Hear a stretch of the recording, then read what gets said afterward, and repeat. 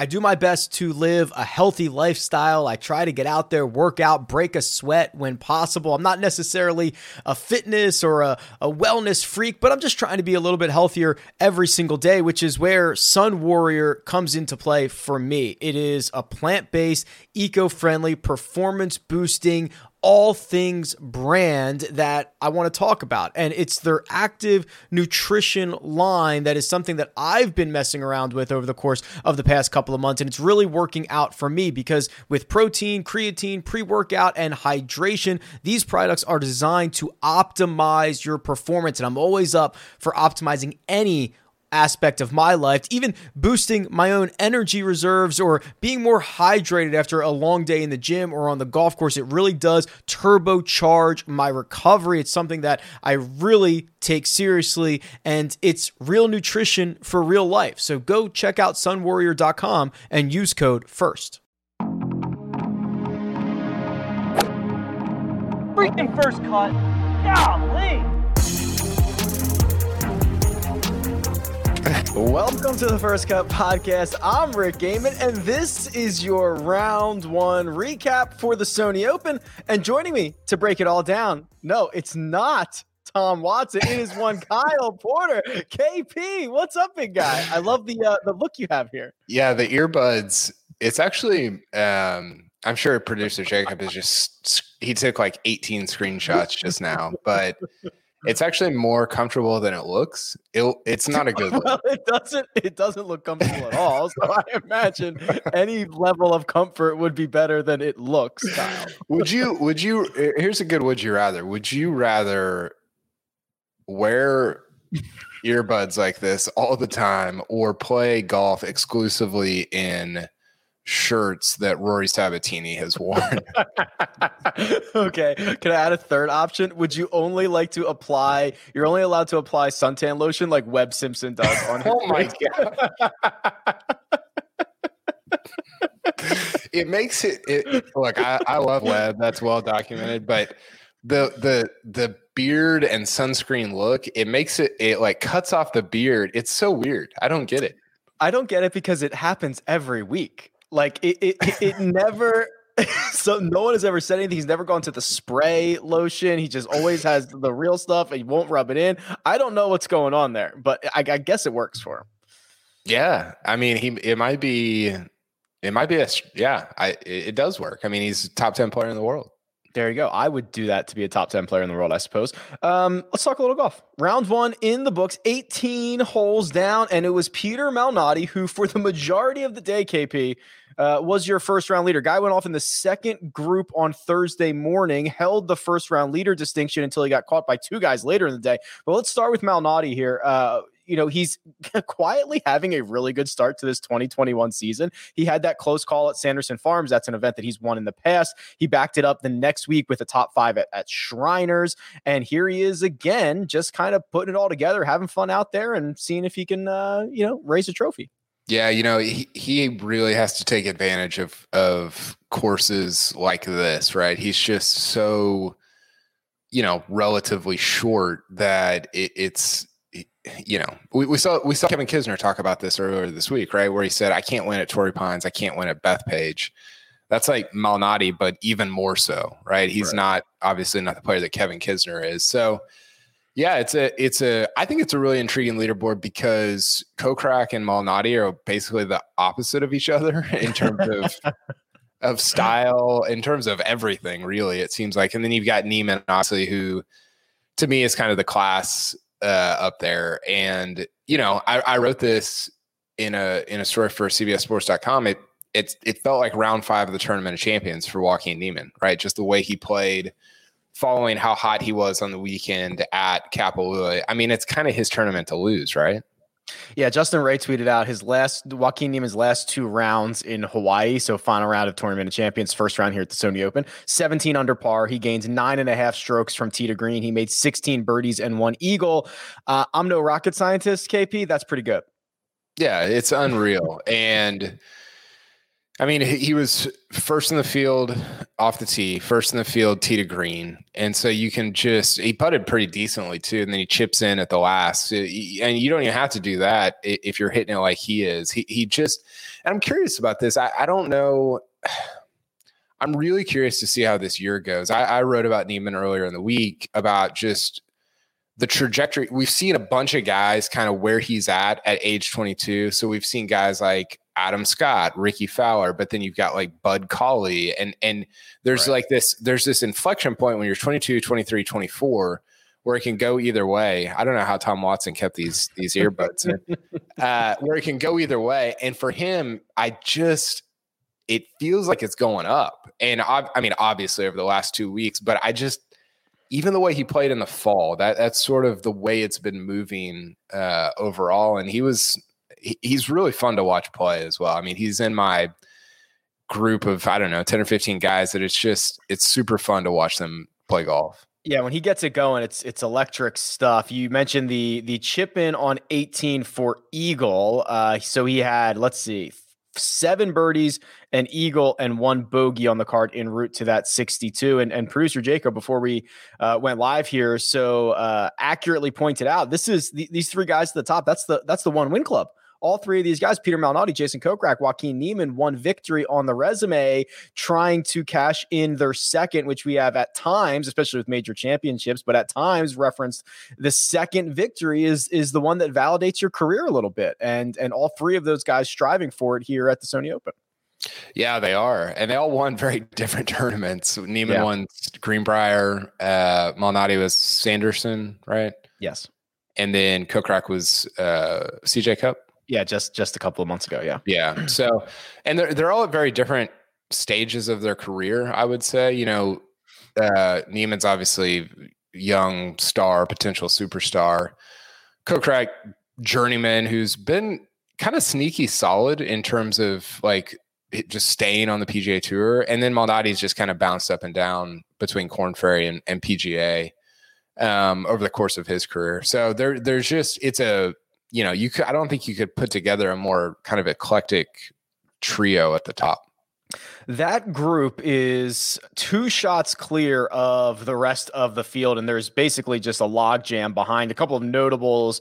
Webb Simpson is 5 under, so 3 shots off the lead. Webb had a kind of a weird day. He referenced this in his post-round interview where he said he hit a lot of fairways. He was in position a bunch off the tee. He did not hit his irons or wedges very well, and then he was kind of like bizarro Webb on the greens where he missed 3 birdie putts inside 8 or 9 feet, but he rolled 3 birdie putts in from 25 or 30 feet. It was just kind of weird all around, but he was pretty satisfied. He said it would have been disappointing if he finished at 3 under. He's pretty satisfied being at 5.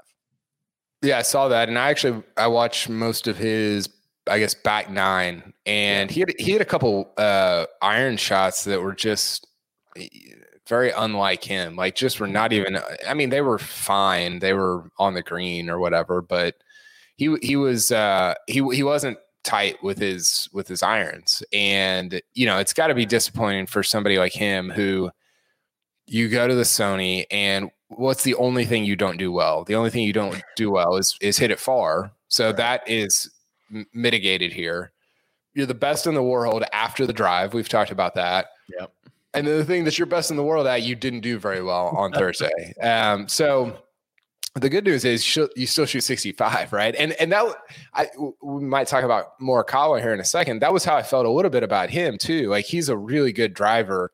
He lost strokes off the tee, mostly because he hit a ball out of bounds on 12. Right. And it's just got to be so frustrating because you're a top 10 guy in a decent field, not great.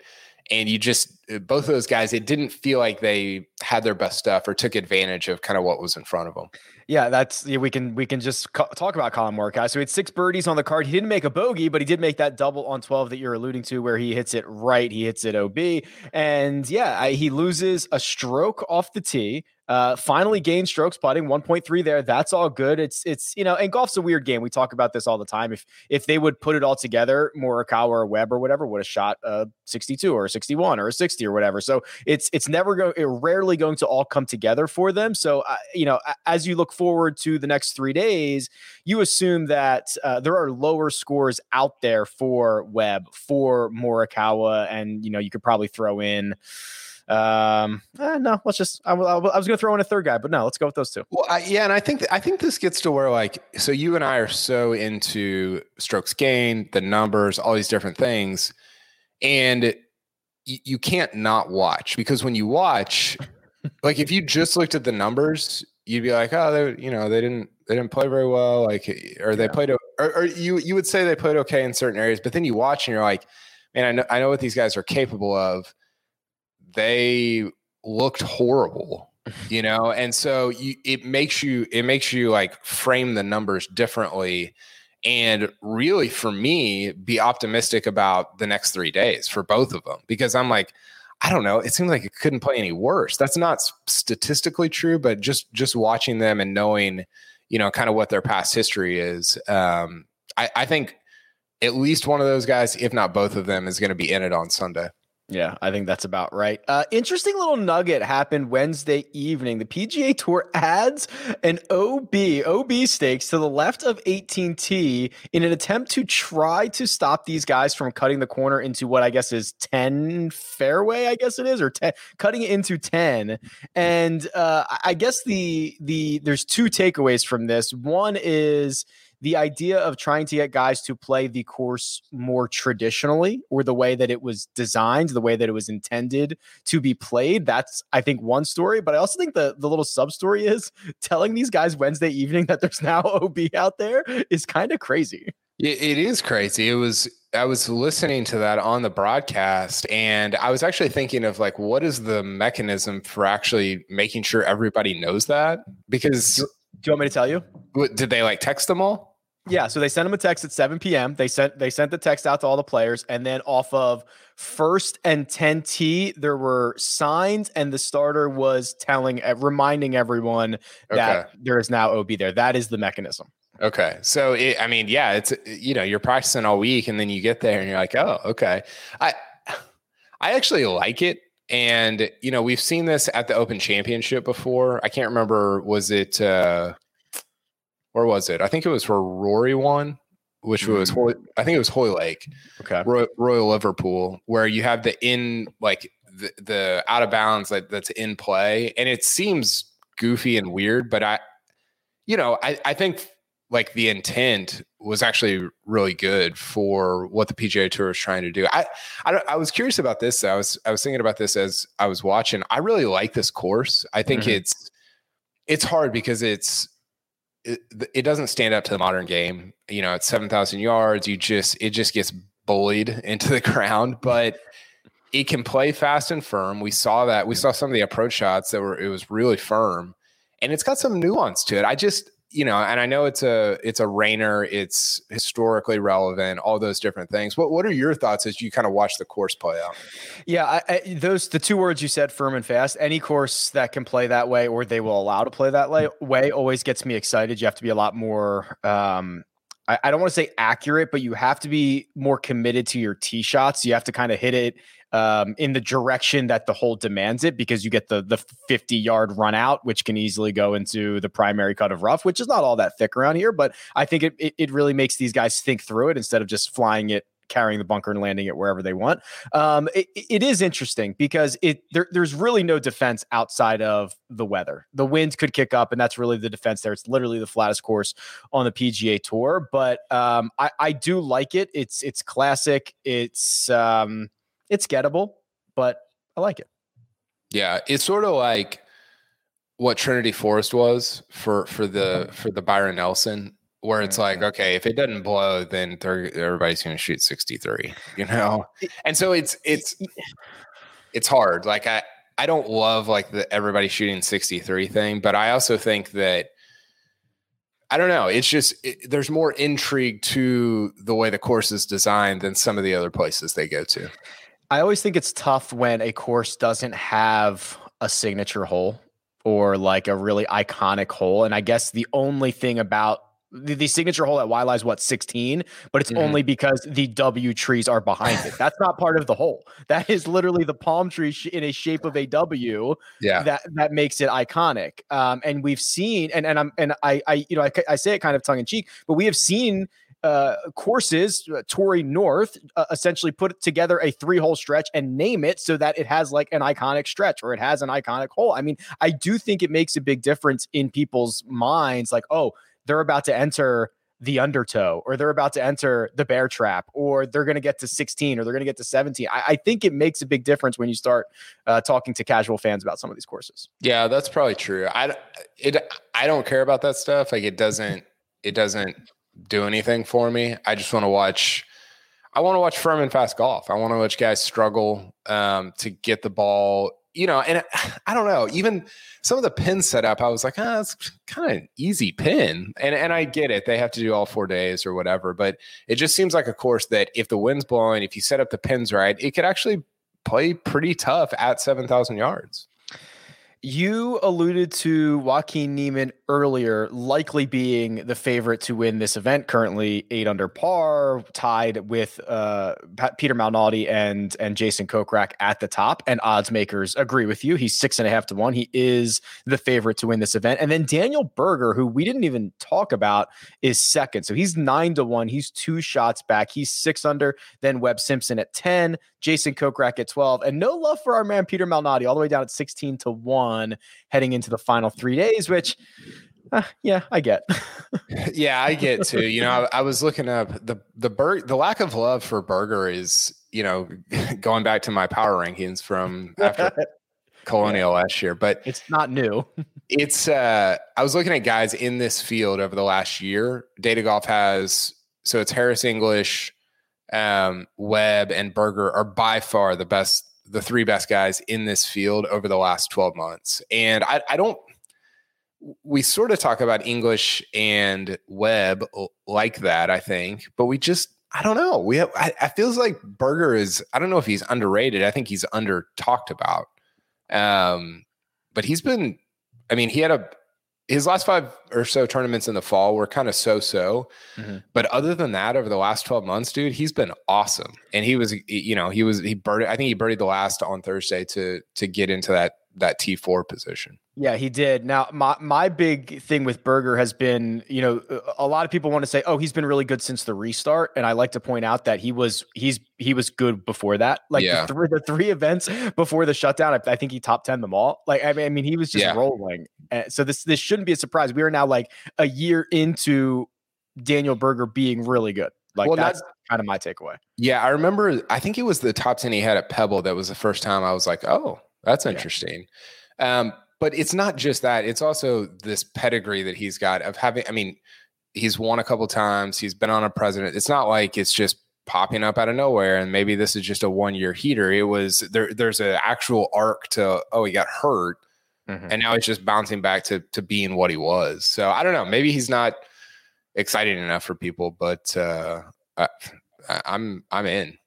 He's been playing great. I'm in too. He's 9 to 1 if you want to be in as well. Thanks to our friends over at Will Hill. And I think that'll do it, KP. We'll have some more coverage after each round of the Sony Open as the drama unfolds out at Waialae. But for now, that's Kyle Porter. Real quick, what bet that you made beforehand are you most excited about? I guess it has to be, I have a Webb outright, which I still think is pretty good. I love that. I have Peter Malnati in my DraftKings core, but it's Thursday. There's only one direction for him to go. Yeah. So if he finished T7, I'd be thrilled with that. I'm excited about Harris English miscut right now. Oh, he's even par, right? Mm-hmm. Yeah. The afternoon wave is like a stroke better than the morning wave. So keep that in mind. Yeah. So that's not a full stroke. So those guys in the afternoon got it really good. They might, some of those early guys might have got screwed, but we shall see.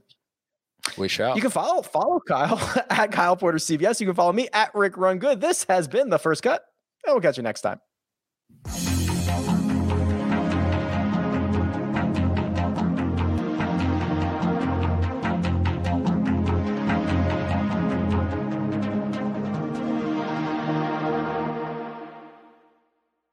Old Man Winter here. If I had it my way, it would stay winter all year long. Short days, wind chill, black ice, and a good polar vortex. Oh, heaven! Wait, is it getting warm in here? Your cold snap is over, Old Man Winter. Spring has arrived. Spring. Spring is here, which means it's the perfect time to get away in the Hyundai you've always wanted. Visit the Hyundai Getaway Sales Event, where you can get great deals on all of our award-winning Hyundai models, like the tech-filled Tucson and Kona, as well as the spacious Palisade. Enjoy wherever you go with the peace of mind that comes with America's best warranty and 3 years or 36,000 miles of complimentary maintenance. But hurry in, these deals won't last. Add more joy to your journey at the Hyundai Getaway Sales Event. Now get 0% APR or up to $1,500 bonus cash on the Hyundai Tucson. Now, during the Hyundai Getaway Sales Event. Offers end soon. Call 562-314-4603 for details.